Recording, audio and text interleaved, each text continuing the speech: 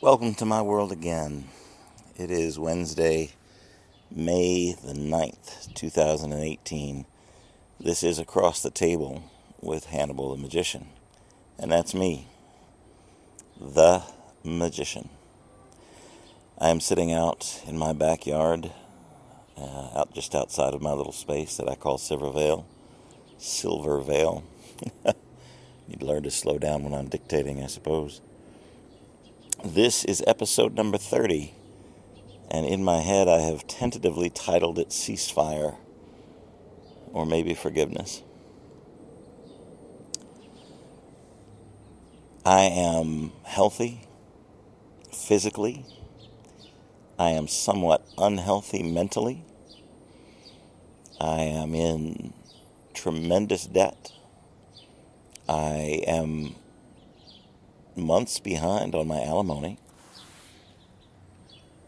I am struggling for work. And I'm very hopeful that all those things will take care of themselves. I have some people that have beef with me, either because of jealousy or some misguided sense of chivalry or something. And I have to tell you, if you have beef with me, if you are upset with me, that's your upset. That's your problem. That is your emotion. It's your feeling, and you have every right to it. But I have no beef with you. I am not upset with you. I am not upset with anyone. I do my best to love as hard as I can. It's a very bright, blue-skied, sunny California day. It's not too hot. And when I walked out here this morning, I see that some of the rose bushes are in bloom, which is really kind of apt to what I want to talk about. This wasn't an easy podcast to put together. I have pages of notes that I'm not going to use. I'll put them aside for another day for other topics that I want to talk about. But today I want to speak about something really specific to me. Thanks for coming along on this journey, by the way. I appreciate you listening. We're not a huge audience, but there's a few of you that seem to faithfully listen to the ramblings that come out of my mouth, and I'm grateful for you. It is the week before Mother's Day. My mother's birthday and my grandmother's birthday both happened back in April, on April the 11th. My mother's mother, that is. My father's mother, Jenny, takes place in a different part of the year. And I want to tell you about these women in my life, and what they meant to me, what they still mean to me, and why they are instrumental in what I'm going to say here. It's very peaceful. My immediate bills are paid. I am able to eat correctly and well. I am hydrating. I have people that care about me and stand in as therapy as best they can, since I can't afford therapy right now. It's important, and as soon as I can, I'll be back in that place again. I highly recommend it to anyone that feels they need it, even if it's just a twinge. Seek the help you need, and I'm off track already. Isn't that typical? Isn't that what I do? I think it's exactly what I do. You can probably hear the birds, which is amazing. I'm sitting here looking at least 5 up in the tree above me. It's a beautiful white ash tree that's in the backyard. Maybe you can hear the wind chimes, although they're across the yard over at the house. I can hear them clearly. I don't know what's being picked up here, but if you can, they're a comfort to me. There's like a green canopy over my head. How much better could life really be? What else do I really need? Yes, I want to take care of my responsibilities. Yes, I want to make sure that the people that I am responsible for are taken care of. That's very important. And I'll make that happen. But right now, I've got a breeze, and I've got birds, and I've got green. And I've got love. I've got love from all different directions, and I'm striving hard to give it to myself, which, as you know, for me isn't easy. Anyway, let's get back to the topic. this is kind of a rough patch for me.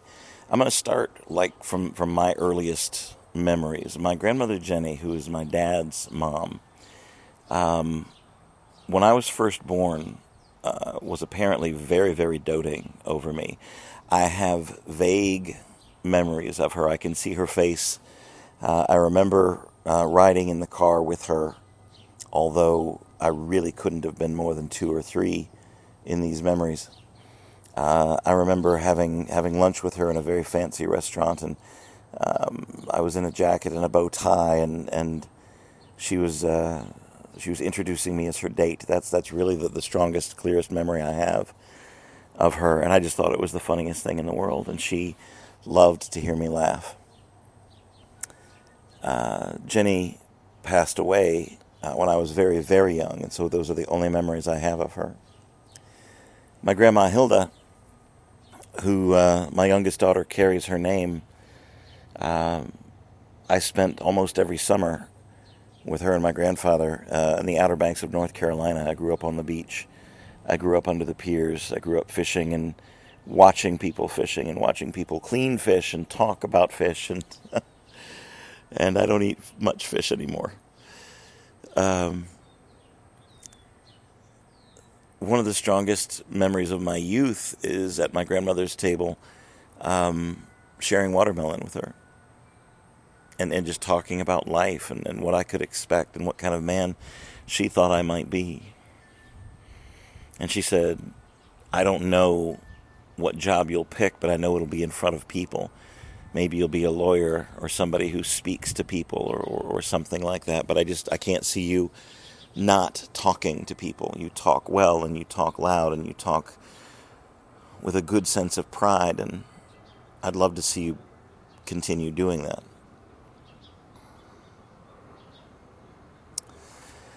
My mother gave me my sense of sarcasm. My mother gave me the dexterity I have in my hands. My mother gave me the pride to stand up in front of people without fear and without stage fright. My mother was a beautiful singer. She sang for her church just about every Sunday. She did solos. She did choir pieces. She wrote a couple of songs that she never sang for anybody else, but she wanted to see that she could do it. I'm not even sure she sang them for anybody but me and maybe my sister and my dad. And it really wasn't, there was no... She kind of played the keyboards, but she wasn't great at it, so it was mostly just a cappella singing and poetry that she had put down and sang out loud. But I remember that, and she sang with a big voice, even in small rooms. And she loved to sing. And when my first 2 daughters were born, she doted on them the way that Jenny doted on me, and she would take them out and play with them and spend time, and she was taken too early. She was only 50 years old when she died, and if I haven't told you this story before, I have published it a few times in the blog, and I've gone into some details, and I'm not really going to go into details here because of the path I'm hoping this takes. My mother's name was Susan Adelaide Hodges, and later Susan Hodges Hannibal. She didn't much care for her middle name, but that seems to be the case with most people I know, so I don't blame her for that. She had a quick smile. She was a dynamite tennis player. She enjoyed good stories, and she enjoyed good wine, and she seemed to love life a lot. She embraced the lifestyle that my father brought to her. She was a devout Christian woman. She was very kind. Maybe I get my kindness from her, or at least what I strive for in kindness from her. She also had a very quick temper, and she was incredibly stubborn with what her beliefs were. And you would have to absolutely prove something to her, absolutely concrete, before she would change her opinion on anything. And that's pretty awesome, as far as I'm concerned. When she was mad at you, she was downright mad, but she would forgive quickly. Once she was done, and once whatever punishment she felt was done, was finished, she would forgive very quickly. And she'd be right back with smiles and laughter and forgiveness. So, let me think. 50, 70, my mother would have been 75 this year. She would have turned 75. She passed away the year before I started being a magician, in 1992. She never got to see me perform in that particular venue and with that particular art. She watched every play that I was ever in. She came to every musical that I was ever in. She came to actually see some of the bands that I played in once or twice. She was there for a couple of those. She was very supportive of art and of me in particular.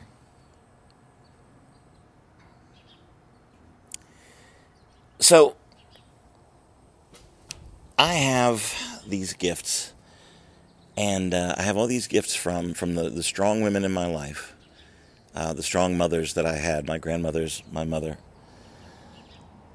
the women that looked after me and took care of me and raised me to respect women, to respect women's heritage, to not look at them as the weaker sex or as the subservient, to treat the women that came into my life with the respect that I have, and any mistakes I've made are my own mistakes and my own having the, if you'll pardon the expression, having the patriarchy beaten into my head from a very young age, just because of society. But I've done my best to be respectful, and I owe that to the strong women in my life. I'm really veering off track, aren't I? The thing is, life is hard, but it's beautiful, and sometimes it's dire, but it's still beautiful. I have two friends right now, two beautiful, lovely women in my life who are in a horrible pain, who are experiencing depression as well as actual physical illness, and no one seems to be able to diagnose exactly what's wrong with them.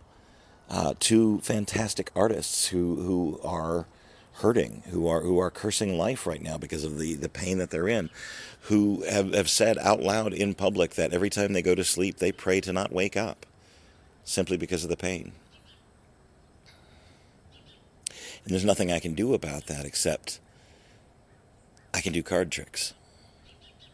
My roommate was talking to me today, my housemate was talking to me today, and Lily is she's the queen of burlesque of Hollywood. She's a legendary figure from where she's from. She's an artist. She's a wonderful human. And occasionally, she said, the girls in her troupe would send her flowers for Mother's Day, which sadly she's allergic to. She loved the gesture. She thought it was sweet. And I said, well, if someone was going to get you something for Mother's Day, what would they give? And she said, I want you to do magic for somebody. She said, if you're going to do something for me, you should be out performing for someone, making somebody laugh. It doesn't have to be me. She said, you can do card tricks for me if you want to, and I'll love them. But what I really want is for you to go and make some stranger happy somewhere. These are the kind of women that are in my life. Little echoes of people, of my grandmother, of my mother, that encourage me to keep doing what I'm doing as hard as I can. I could be, and I am sometimes, very bitter for some of the cards I get dealt, for the isolation that I have from my children, from the staggering debt that I've gotten myself into, for the mistakes that I made and the position that I put myself into. But it really is all part of the road, and who can say in the big picture what is good and what is bad? I'm here for a reason. I made a smart move. I came to Hollywood because, well, I was a really big fish in a really small pond in Charlotte. I love Charlotte. Charlotte had given me everything I could possibly ask for it, and I was a celebrity there. And I tossed that away. I put that away. I put it behind me, and I came here to be in a really, really big pond with a lot of other fish, and to say that this is what's best for me. This is where I'm going to put my stake, and I'm going to keep trying here. I'm not looking to be famous. I'm looking to make a mark, and I'm looking to change magic for the better, and I'm looking to change lives for the better, and to see what I can wring out of this life over here, this new life that I've established. And I'm proud to be here. And I got that pride and I got that drive from the women in my life, from my mother, from my grandmother. If you're not happy, move on down the road, right? If you are being abused, move on down the road. If it's not what you want in your life, pick it up, move it. Go to where you are appreciated. Go to where you can change things. Am I rambling? Yeah, I'm probably rambling. I hope you're getting something out of this. Life has brought to me some really big burdens. But I can stand here and I can look at life and say, okay, I'll carry that. I'm strong enough and I can make it and I can go forward from here. And while I do sometimes get bitter, I am not going to let the bitterness destroy me, and neither should you. As long as you're still pulling breath, as long as you can still feel, as long as your heart is there, there's every reason in the world to keep going, to keep trying, to keep striving. I suffer from depression, okay? I seek therapy for those things. I seek green places and peace and quiet, and I work on myself, and I take care of myself, and I drink my water, and I eat as healthy as I can possibly eat, and I keep moving, and I walk, and I breathe. And you can too.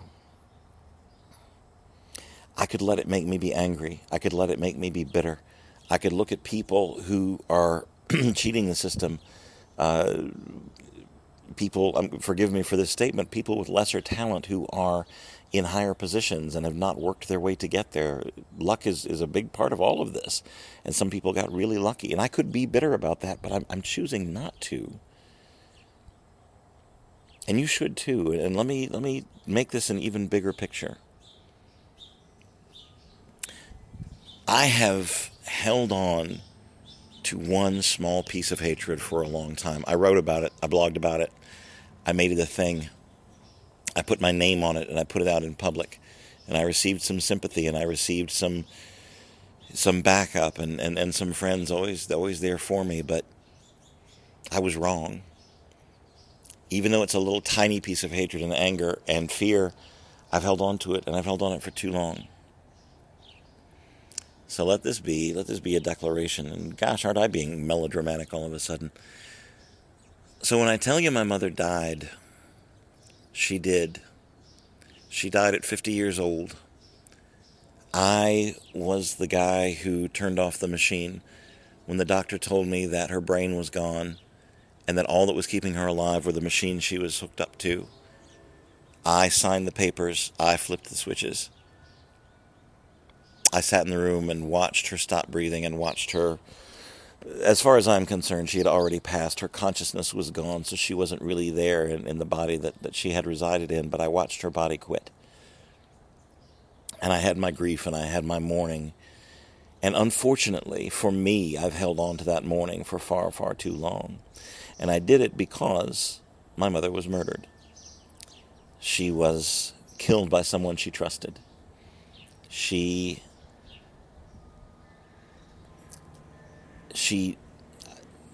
I'm sorry, I'm not going to go down that sentence. She was killed. And the person that killed her never saw a day in court, is still walking around free, was examined, there was an investigation, and what it came down to is they came back to me with, there's not enough to take it to trial. There's not enough evidence to take it to trial. The exact words were, we firmly believe that this was a murder, but we don't have enough evidence to put anyone on trial. So they walked away. They walked away clean. They went on to lead a fairly successful life. And I have been stalking them on social media. I've been watching to see where they've gone and what they've done and who they're with and how successful they've become, and they're old now. And my bitterness and my anger and my hatred has not helped any of the situation. It has not brought any justice. It has not brought any reconciliation, and it has not brought me any peace. And that's what's been on my mind for most of the past few days.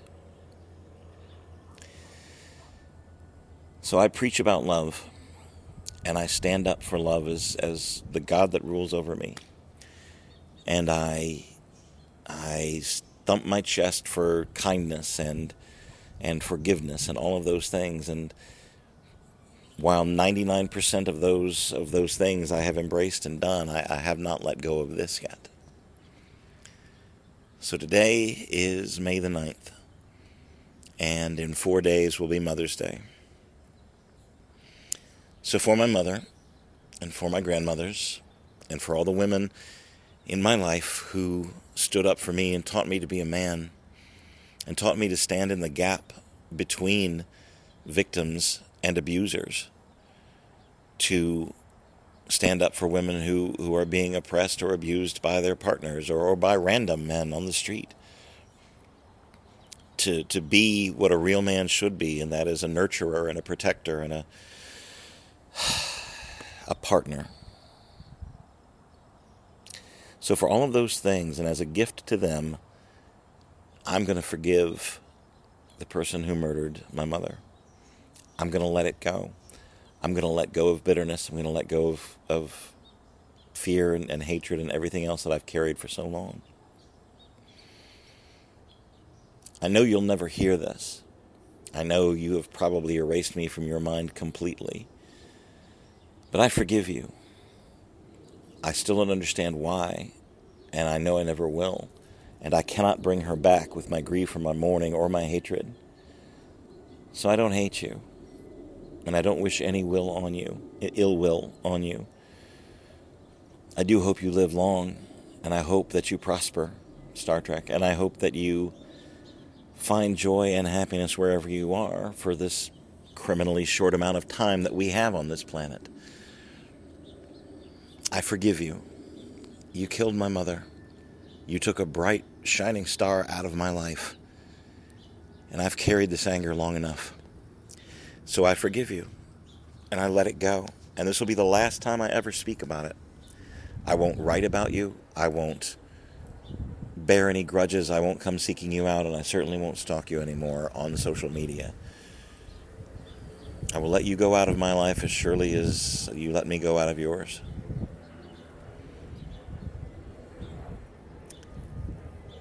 I will take the love that my mother taught me, and I will try to plant it, seed it wherever I can.